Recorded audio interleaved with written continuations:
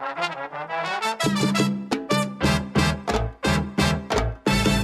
let me tell you what you're listening to. Welcome to Father Simon Says on Relevant Radio with Father Richard Simon. I'm here to answer your questions. Have a question?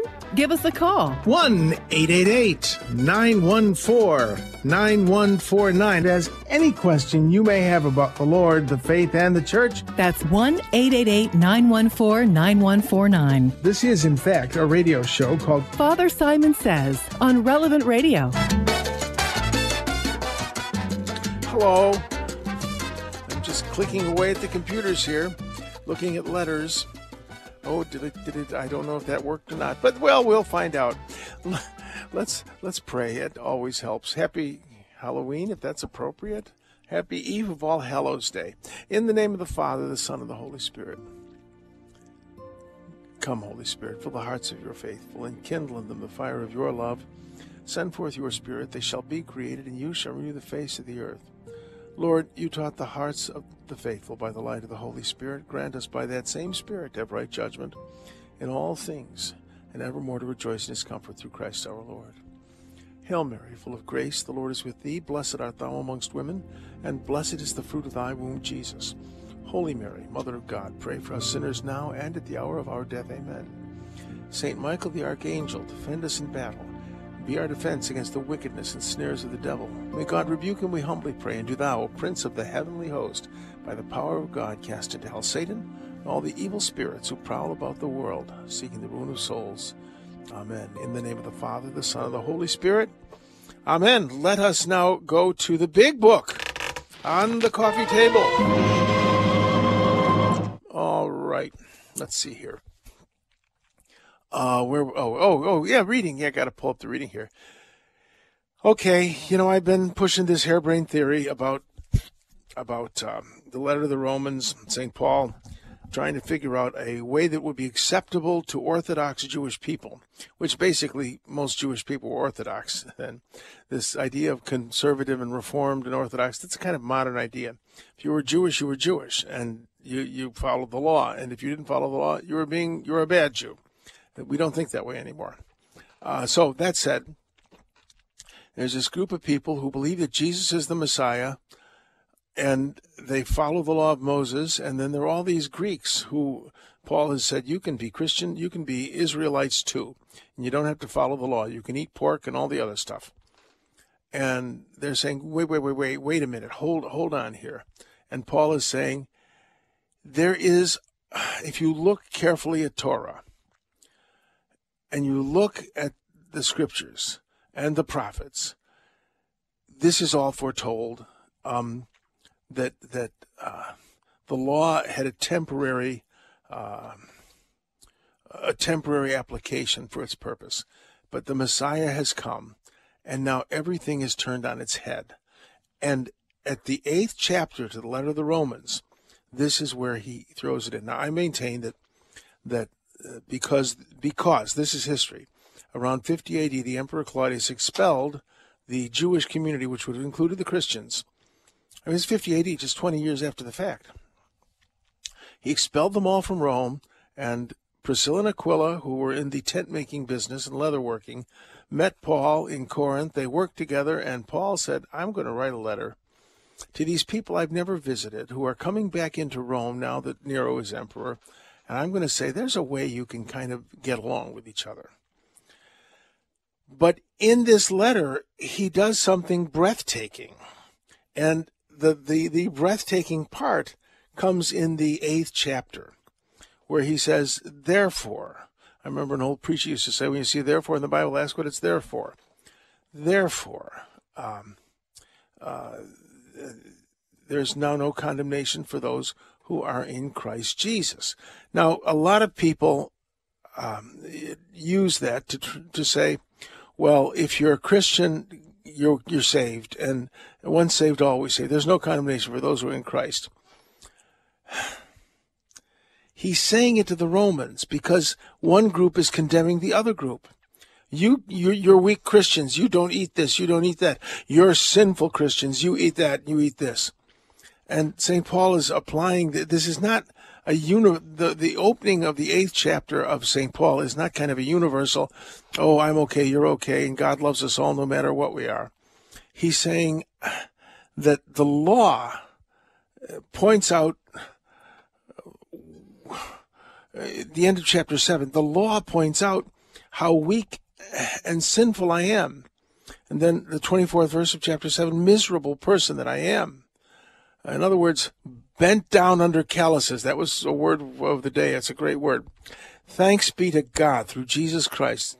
I myself with my mind serve the law of God, but with my flesh, the law of sin. And then it jumps a cliff, because the next verse says, therefore, there is no condemnation for those who are in Christ Jesus.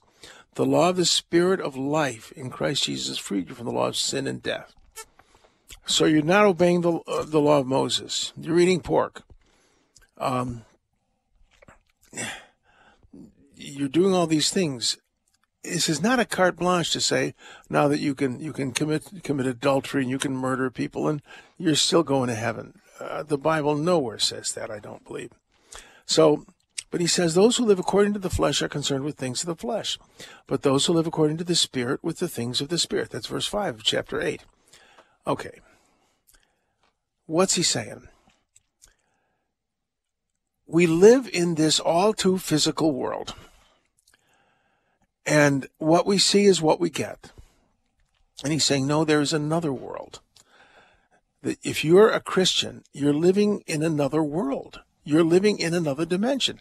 Again, I remind you of Roy Schoeman's wonderful book, Honey from the Rock, which is about his conversion. And in Honey from the Rock, he points out that there was a day in which the veil between this world and the real world, that is the spiritual world, that the veil became very thin, and he could see this world that he was living in that you usually can't see. I know this sounds obscure, but what is spirit but breath? You take a rock, and that's real. It's substantial. It's hard. You can pound nails with it or anything you so choose. That's, this is visible. But what is life? I mean, something's breathing. Breath is very unsubstantial, and the word spirit means breath. But the world of this living, usually invisible reality is actually stronger and more real than the world with rocks and trees and stones and all that. Again, I'm just stabbing at this because I find the letter to the Romans one of the most perplexing documents I've ever read. But what's going on is, our job is not to fill in the blanks and check the boxes.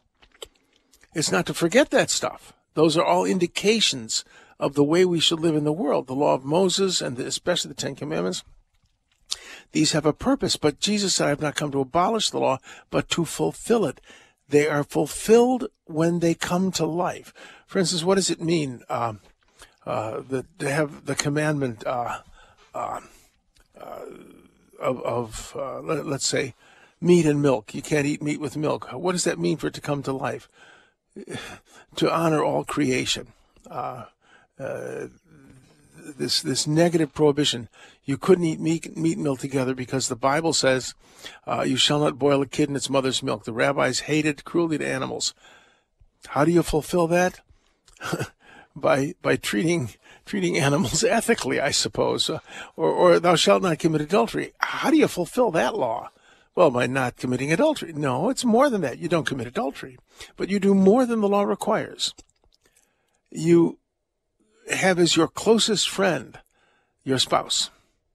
There are people who would never dream of having a physically adulterous relationship, but they have spiritually adulterous ones. They are not friends with their spouse, and in that sense, they take their emotional needs elsewhere, and that's wrong. Surprise, you fulfill the law by being the best friend of your spouse. Thou shalt not steal. Oh, I never steal. How do you fulfill that law? by generosity and charity to the poor, and so on. Thou shalt not bear false witness. How do you fulfill that commandment? By building up the reputation of by building up the reputation of people whom other people are trying to destroy. So we fulfill the law because the Lord is breathing in us. The Spirit of God, the breath of God is within us. And our goal is to be like Him. What we have in today's readings is adoption. This is one of the most wonderful concepts in the Christian vocabulary. We don't go to heaven. We're adopted by that relationship which is God. St. John Paul the Great said, God is the perfect family. Your family is like a family, which I thought when I heard that on a good day, maybe. But God is the perfect family, perfectly united, yet perfectly diverse. And there are now fasten your seatbelts, drive a little slower. There are 4 persons in the Trinity. What do you mean 4 persons? The Father, the Son, the Holy Spirit, and the bride.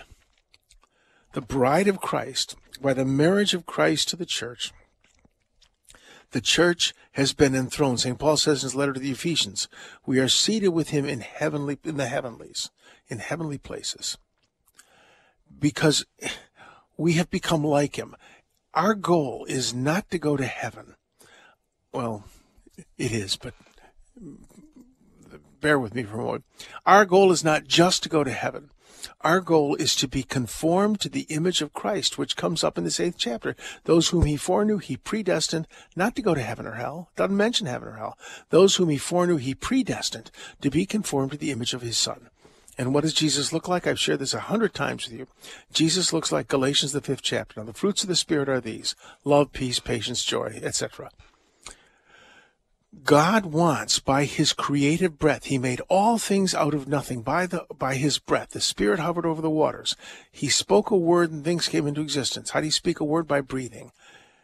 By his breath, he made all things. By speaking Christ, who is the Word. That's kind of mystical sounding, but that's the mechanism of creation. And he wants to do that again in our life. He wants to speak the word and breathe into us the very nature of Christ so that we are worthy candidates for adoption. That's our purpose, not simply to go to heaven, but to become part of that relationship, that perfect family, which is God. We don't become gods. We become part of that intimacy, that relationship, which is God. This is the heart of this letter, that the law kind of kept you in line. The law written in stone, the law which applied to this world. But a new thing has happened in Christ. He is risen from the dead. God breathed life into that dead body and created this amazing reality, which is the risen Christ, filling not just us, but the world and the universe. So this is beautiful stuff. You know, and this idea that creation awaits with eager expectation the revelation of the children of God, for creation was made subject to futility, not of its own accord, but because of the one who subjected it, in hope that creation itself would be set free from slavery to corruption. What? Yeah, that creation itself would share in the glorious freedom of the children of God. What's that about? I think Rousseau, the philosopher who was very anti-Catholic, said this is, Rousseau was somebody who brought about the French Revolution inadvertently, but he said this is the best of all possible worlds. We don't believe that. The creation is imperfect. It's flawed. It was made flawed by its creator. I shared with you how Rebbe Lefkowitz told me that the second day, he reminded me, the second day of creation, God didn't say it was good. All the days of creation, God saw what he made and saw that it was good. Except the second day. It's not good. Doesn't say it was good. Why? Because there's separation between the heavenly waters and the earthly waters. Separation is bad. The Holy Spirit is the heavenly waters. And this world is desperate for that Holy Spirit. So the world is imperfect. Why was the world made imperfect? So that we can learn to trust God. We're saved in hope.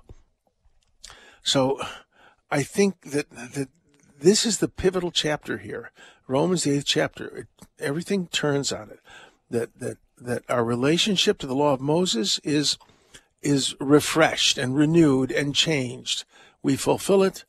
We don't observe it in the exact prescriptions described by the Pharisees, but we fulfill it by hearing God, by living according to God's word. Now let's go to the gospel. By God, when I say by God's word, not just the Bible, but by God speaking. So I got a pamphlet.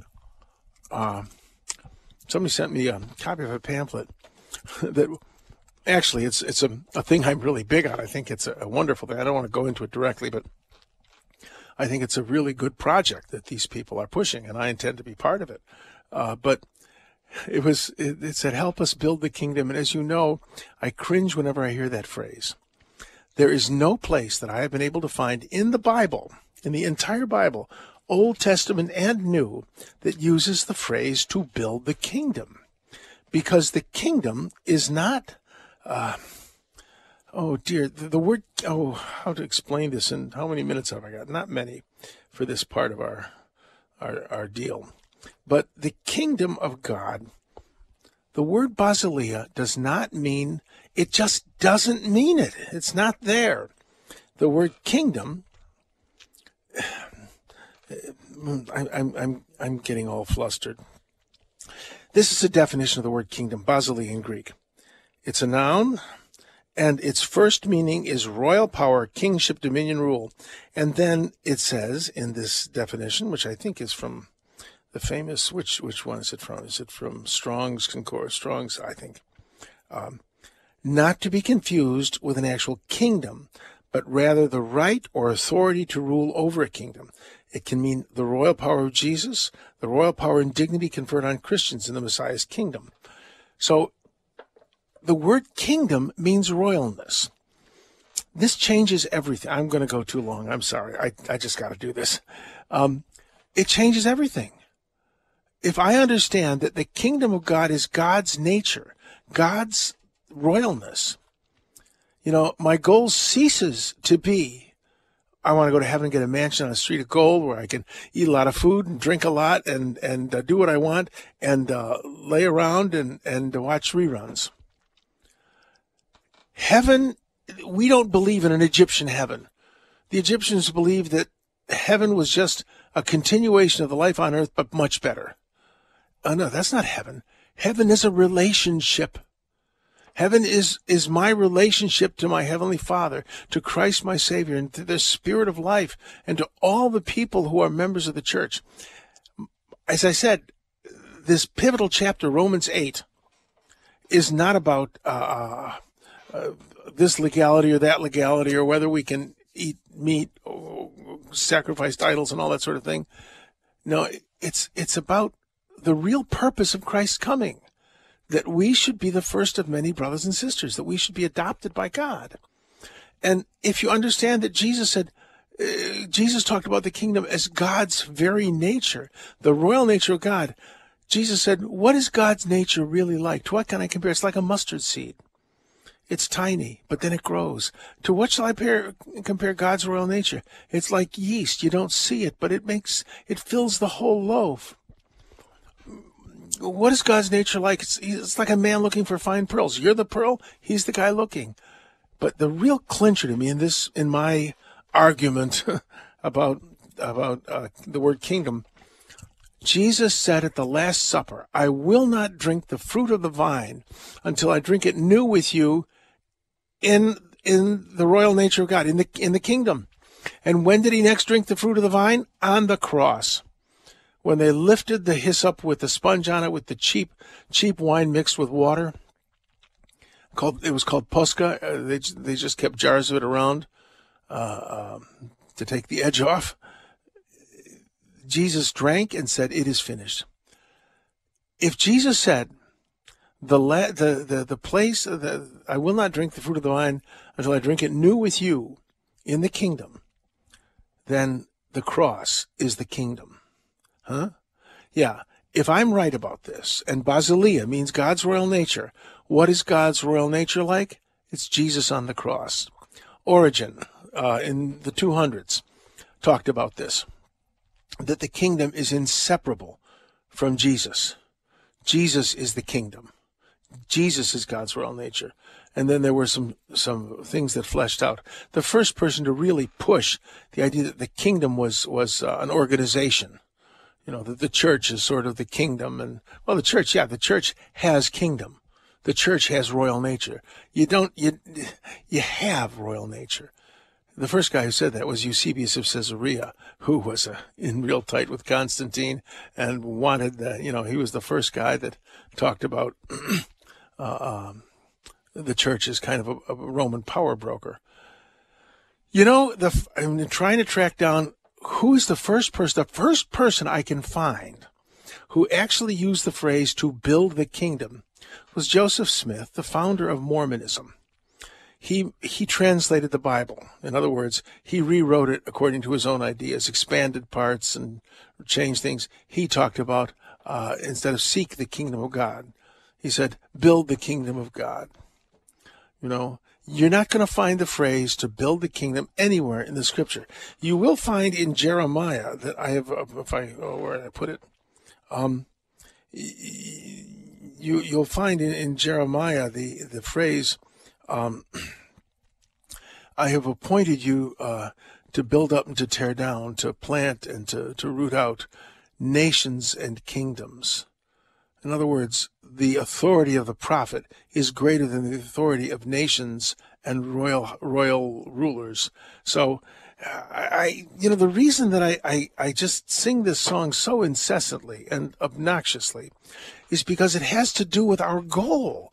Is my goal to go to heaven so I can lay around in my house on my mansion on the street of gold? No, my goal is to look like Jesus so that I can become what he wants me to be. The kingdom is about Jesus. It's not about this organization. It's not about this power play. It's about Jesus. Where Jesus is, there is the kingdom of God. When Jesus said that the kingdom of God has drawn near, saying God's royal nature has drawn near to you. He wasn't talking about an apocalyptic time. The kingdom of God has drawn near to you. In other words, I'm standing here. When Jesus stood before Pilate, and Pilate said, what is the truth? Jesus said nothing. Why? Because the truth was standing in front of him. The royal nature of God was standing in front of him. The cross is the royal nature of God. So you can't build the kingdom. Jesus said at the Last Supper, it has pleased your Father, little children, to give you a kingdom. No thanks, we're building one. We'll get back to you. No, receive the kingdom of God. Receive God's royal nature by drawing close to Jesus. I'll stop talking. We'll go to a break.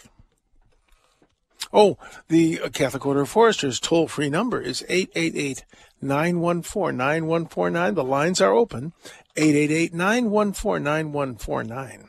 Father Simon Says. I was reading a sign over here, Dracula's Legend. All of a sudden I heard, that's the wind. It should get oiled. On Relevant Radio.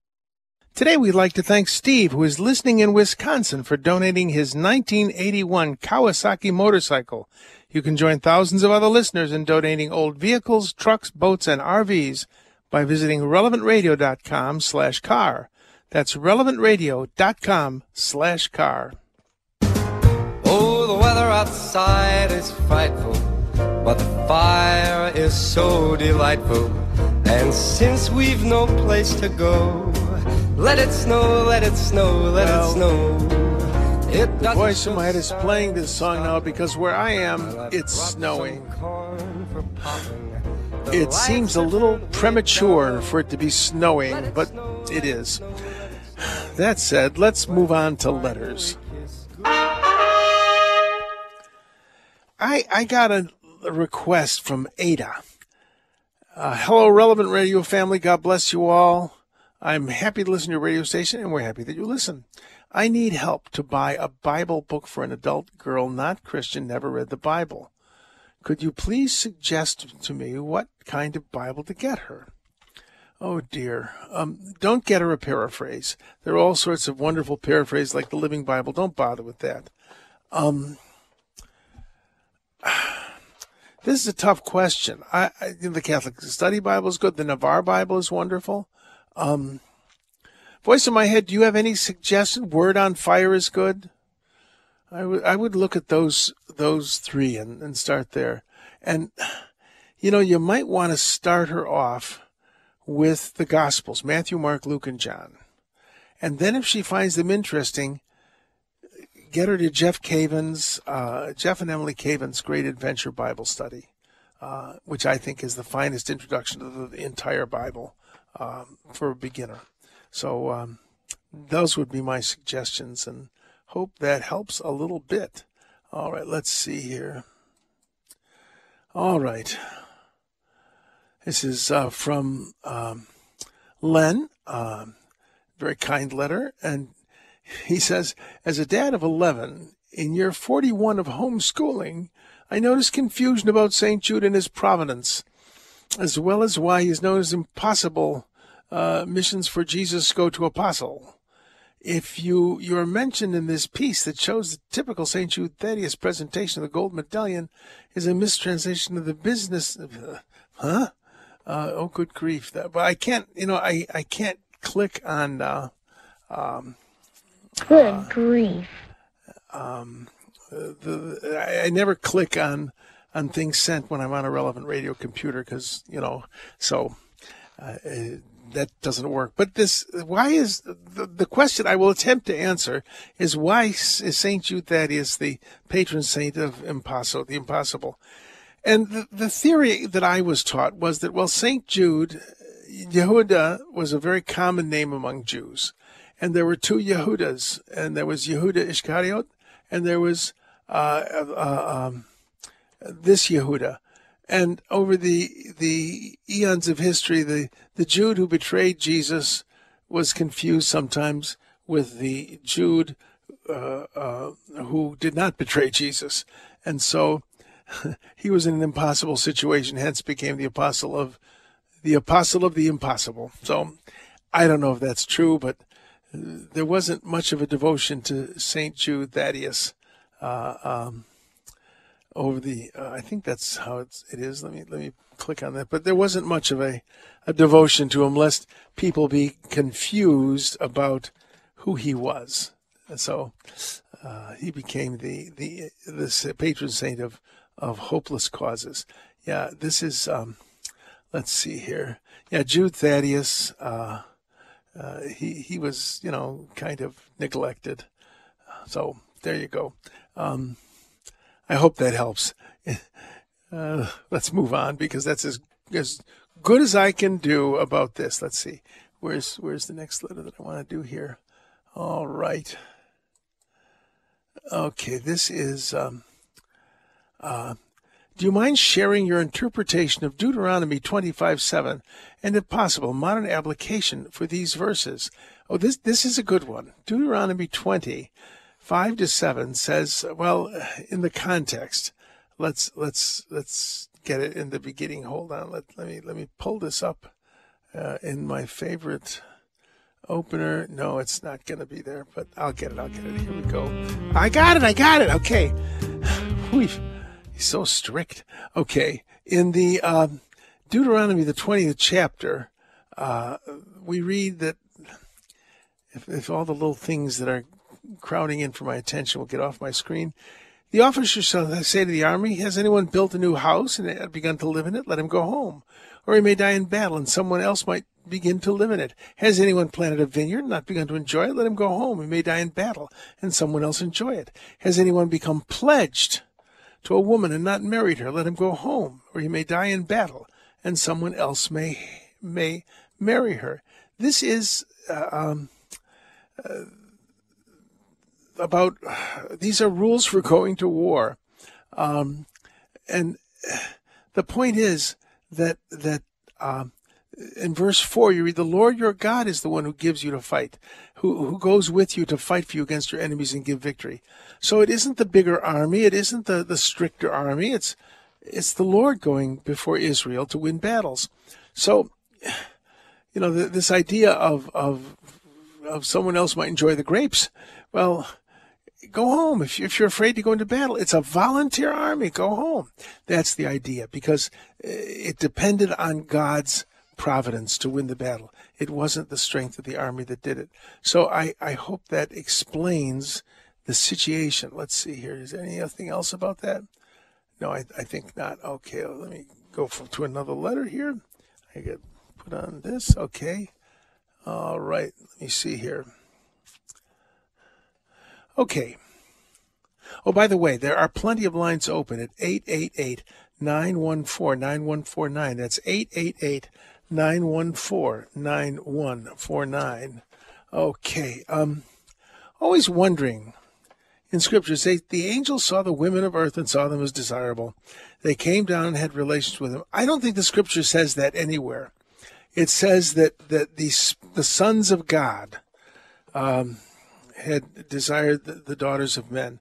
That I think Dr. Scott Hahn's interpretation is the most coherent and cogent. That the sons of God saw the women, the sons of men. Okay, the daughters of men. Okay, here we go. All right, Genesis 6:2. It doesn't say the angels. It says that the sons of God saw that the daughters of humans were beautiful, and they married any of them they chose. I'm attributing. I heard this from Dr. Hahn. I don't know if it's original with him, but I don't think so. That these are the sons of the covenant, and they wed women who were not in covenant with the Lord, and thus they offended God in that sense. So, my spirit will not contend with man forever, for he is mortal. His days shall be 120 years. That's the max. So, I think that this is what's going on here. There are all sorts of people with all these theories about the Nephilim and monsters and giants, and Scripture is kind of vague about it. But I think that's the most reasonable thing. That these were marriages outside of the covenant with God, and that principle is still true. Oh, something I didn't answer in the letter about the grapes and the vineyard and married a wife. How does that apply to things modern? I think that principle in Deuteronomy 20, verse 5-7, really does apply to, don't get yourself over-involved in all these things, especially when you are newly married or when you've got something that you're doing that's important for the sake of your family and your spouse. I think that's the biblical principle here. I've seen marriages collapse because a newly married couple, she or he, were in church 8, 9, 10 nights a week, and wife and children were church orphans. Don't do that. Your first task is your sacramental obligation. So, God will fight the battle without you.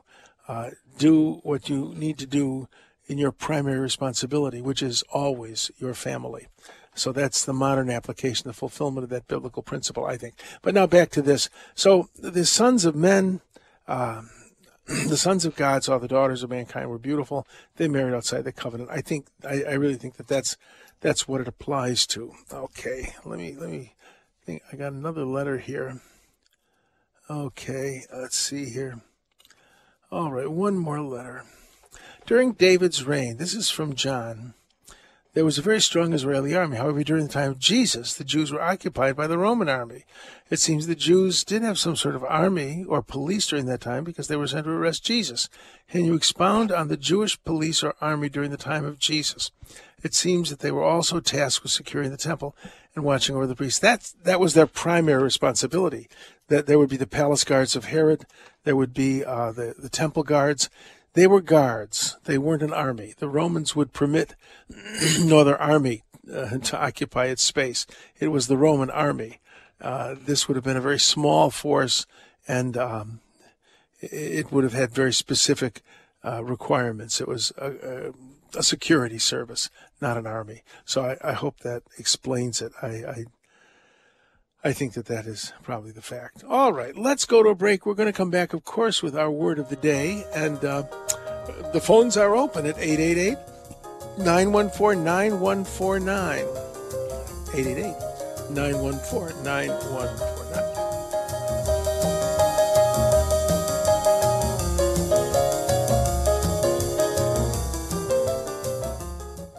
This hour is sponsored by Ave Maria Mutual Funds, where financial goals are aligned with pro-life values and fund decisions are based on investment fundamentals designed to preserve and grow wealth without violating moral beliefs. More information at AveMariaFunds.com. If there's something strange in your neighborhood, who you gonna call? Ghostbusters! If it's something weird and it don't look good, who you gonna call? Ghostbusters! Don't call the exorcist. He's busy. I'm kidding. Oh, Lord. Happy Eve of All Hallows. Oh, I don't want to get into that. Let's get to the word of the day. Adoption. Let us talk about adoption, which is really interesting. It means to be placed as a son. It's huiothesia, accent on the second to last syllable, huiothesia, that to be placed as a son or daughter. And, the prince or princess of God's kingdom. And, that's what the feast is all about, tomorrow. And, of course, don't forget, we're having Lives of the Saints tomorrow, and I get to talk about a couple of famous German women. Well, actually, Walburga wasn't a German woman. We'll talk about that tomorrow. But St. Walburga and St. Hildegard of Bingen. So these are German women and, well, Germanic women at least, and they're tough people. But this idea of adoption, that's what we're going for. We're not going for just, I'm going to get a nice mansion in the Street of Gold and maybe occasionally I'll go visit God. No, nonsense. You're going to be, when the scripture says in the Father's house there are many mansions, it really means many dwelling places. You got a room in the Father's house. You're going home. That's the idea. We don't go to heaven, we go home. So enough said. Let's go to, if I can find the right button to press, let us go to... Hello, Ghostbusters. Yes, that's it. Where did I somehow... I have a nice Chinese pagoda, and I don't have the calls. How did that happen? Oh, good grief. Well, let's go to Mike from Houston. Mike, what can I do for you? Good afternoon, Father. Sunday, I went to a Latin Rite Mass, and it's 60 years since I've been to one. And I used to be an altar boy. My brother and I used to serve Mass every morning at 6. But anyway, when the priest turned around and held up the host, the body and blood, soul, and divinity of Jesus, it was awe-inspiring. And I was wondering if that was maybe a glimpse of the kingdom. You're saying the kingdom is Jesus and has to do with Jesus. Yeah, you can't separate the kingdom from Jesus. You're beholding his nature. That he appeared to us as a child, as a crucified criminal, and even in the appearance of what looks like bread, that it isn't quite what you're expecting. I think that is a good insight. I think that's a good insight. So I would say that's true. That to see that majesty in the host is a wonderful thing. So thanks for calling. Thanks for listening. Let's go to Mary from Dallas. Are you with us, Mary from Dallas? Yes, Father. Thanks for taking my call. My question is, I know that confession, the sacrament of confession, didn't always exist the way we use it now. When did that happen, and who started it? Oh, there's the idea of frequent confession. What I was taught in seminary was that... Not frequent confession, but the confession like where you have to go in the confessional and confess your sins and things like that. Oh, yeah. Well, good grief. In the early church, what you had was... Let me turn off my noisemaker. What you had in the early church was public confession. You went in front of the whole congregation. Everybody knew that you'd made a mess of it, and if you had committed what we would call a mortal sin, like adultery, idolatry, murder, you would have to stand up in front of the entire congregation and ask to be readmitted, and then you would be assigned a lengthy public penance, and you would be excluded from communion for a year or two. I mean, it was arduous. And it seems that when people began to come into the church after the persecutions were over, that there were all sorts of people wanting to come back, and they just kind of had to kind of make it more convenient. That's when the individual confessions and priest hearing confessions probably started. That's as I was taught. But the secrecy of it, I think, developed rather slowly. In fact, it's kind of interesting that I remember seeing old confessionals in Europe that had a grill. A woman went to the grill so that she was separated very directly from the priest, but a man would actually go and kneel in front of this kind of confessional, and it was actually kind of a face-to-face confession. I remember seeing that in Europe, those kind of confessionals, but it was a slow development. But the idea of the individual confession, I really think, began to happen around 350, 400 AD. Does that help a little? It sure does, Father. Thank you very much. Also, can I have a source for what you mentioned about Scott Hahn and his talking about in Genesis with the sons of the Father and stuff? Because I have a relative who just I wouldn't bother to argue with him. Say maybe you're right. We'll see at the end, but I can't footnote it. It might have been. I've had the privilege to have some conversations with Dr. Hahn, and so it might have been in that context. I'm not sure. So wish I could be more help in that. Well, let's go to Mac from. You're welcome. Let's go to Mac from Davenport. Are you with us, Mac from Davenport? Yes, Father. Hey, I have a quick question. I've been going to Mass, and I've been noticing that a lot of people leave after the Eucharist, and I just want to know how important is that final blessing? I know fathers, they have to do a lot of stuff from the bulletin. They have to talk about a lot of stuff, and people don't want to stick around for that. But how important is that final blessing at the end of Mass? Well, if you were visiting a very dear friend and he's talking, and then someone says something, and before you can say goodbye, you walk out, that would be rather impolite. It isn't a mortal sin, but it certainly isn't an accomplishment. We priests are fond of saying the first person to leave a Mass early was Judas. It kind of is the blessing is a blessing. It's not essential, but it is part of the Mass and part of our respect and honor to the Lord. I mean, are those 3 minutes that important? We become a society that values 3 minutes, and then we waste hours and hours watching commercials on television. So I think it's important to stay. It isn't that the blessing is important, though it is a blessing, and it's important in that sense. The real importance is the reverence that we give to the Lord by staying until it's done. Now, sometimes there are reasons to leave. I got to get to work, or I have an emergency or something. Somebody called. There are legitimate reasons, but those are rare. And those extra 3 minutes, people, what they're really doing is trying to get out of the parking lot before it gets crowded. Well, if you're worried about getting out of the parking lot before it gets crowded, park on the street. It's funny that we have this strange perspective on time. But I don't know if that answers your question, but those are my thoughts on it.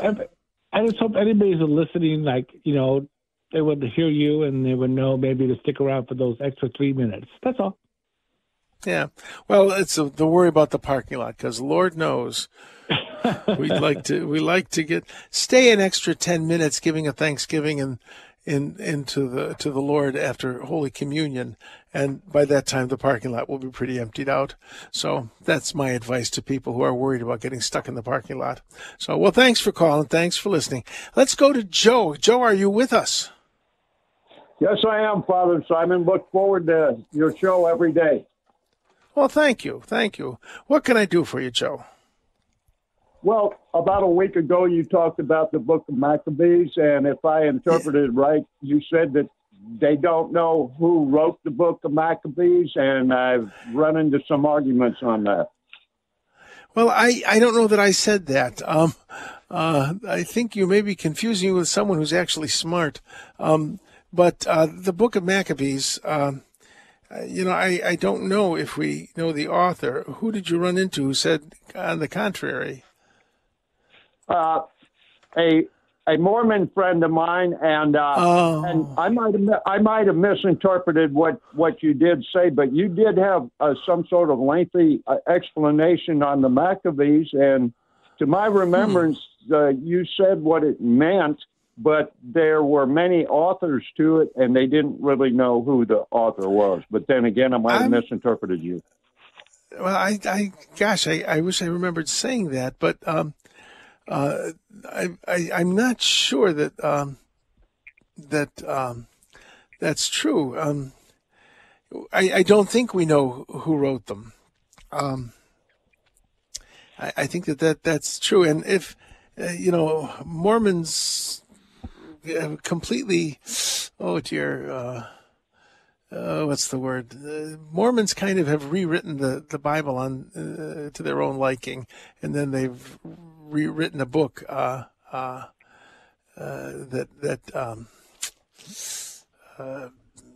kind of adds to the Bible, the Book of Mormon. So I wouldn't even really argue with them about Scripture because they kind of wrote their own. So I don't know if that helps at all, but no, we really don't quite know who wrote it. There's a guy named Jason of Cyrene's abridgment in Second Maccabees, but that's as close as we come to an author. Jason of Cyrene was a Hellenistic Jew he's the author of a 5-volume history of the Maccabean revolt. But that's not the book of Maccabees. So as far as I know, I'll try to look around, but I don't think that we know exactly who wrote the books of Maccabees. So there you go. All right. Hope that helps. And who do we have now? Jerry, are you with us, Jerry? Yes, Father. I follow you all wherever you go. Oh, dear. I have a question about angels. Like, we did an angel study at our church, and in the book that we were reading, talked about a legend that was a Jewish legend that said that the babies or the souls were created in heaven, and then when the baby is conceived in the womb, that God puts the soul into that baby. Is that correct?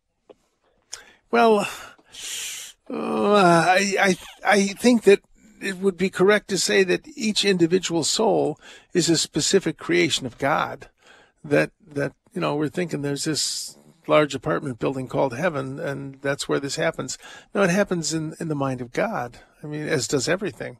But each individual human being, I think most theologians would say, is a unique creation of God. It's not simply a chemical process.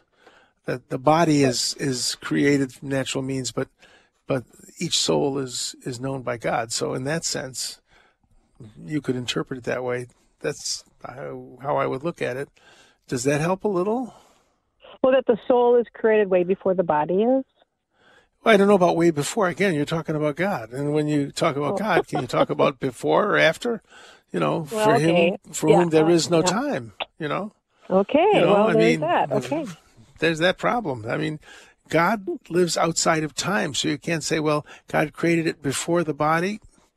The Jews have an interesting approach to this. They think of the creativity of God as being a continuous process, that each thing has a name, and every human being has a name. And if God stopped speaking the name of this thing, it would cease to exist. In other words, God speaking continually creates things. And, I don't know if that is part of what we believe doctrinally, but I think it's a beautiful idea that God not only made these things or makes these things, he sustains them in being. So he sustains every soul in being. and were he to forget about us, which he won't, we would cease to exist. So that kind of puts a different spin on it. Yeah, I think it is a beautiful idea. Yeah. Yes, that's, yeah. Well, so thank you. Well, go on. I'm going to just continue. I told you before, I wish I could just come and work with you in the church because I love everything you do on the radio. So, well, God bless you. Thanks. I'm honored. Praise you. Thank you. Well, God bless you. Have a great day. I'm going to do my best to. It's kind of snowing where I am, but that's all right. Thanks for calling in. Thanks for listening. Sam from Long Island, I got a minute. What can I do for you, Sam? Hello, Father Simon. Thank you for the broadcast. I listen to you every day, and I learn a lot of things. I learn a lot of things from listening to you. Thank you. I got a question. I heard on the internet one of the documentary on the internet about Abraham, and it said, yes, Sarah is Abraham's brother's daughter, and yes. Also, Sarah was there's music, which means I gotta go. But yes, Sarah was actually a half sister of Abraham. It sounds odd to us, but it was before the law was written. So before the Torah. And speaking of before the law was written, Drew is not that old. He's quite young, actually. So stay tuned.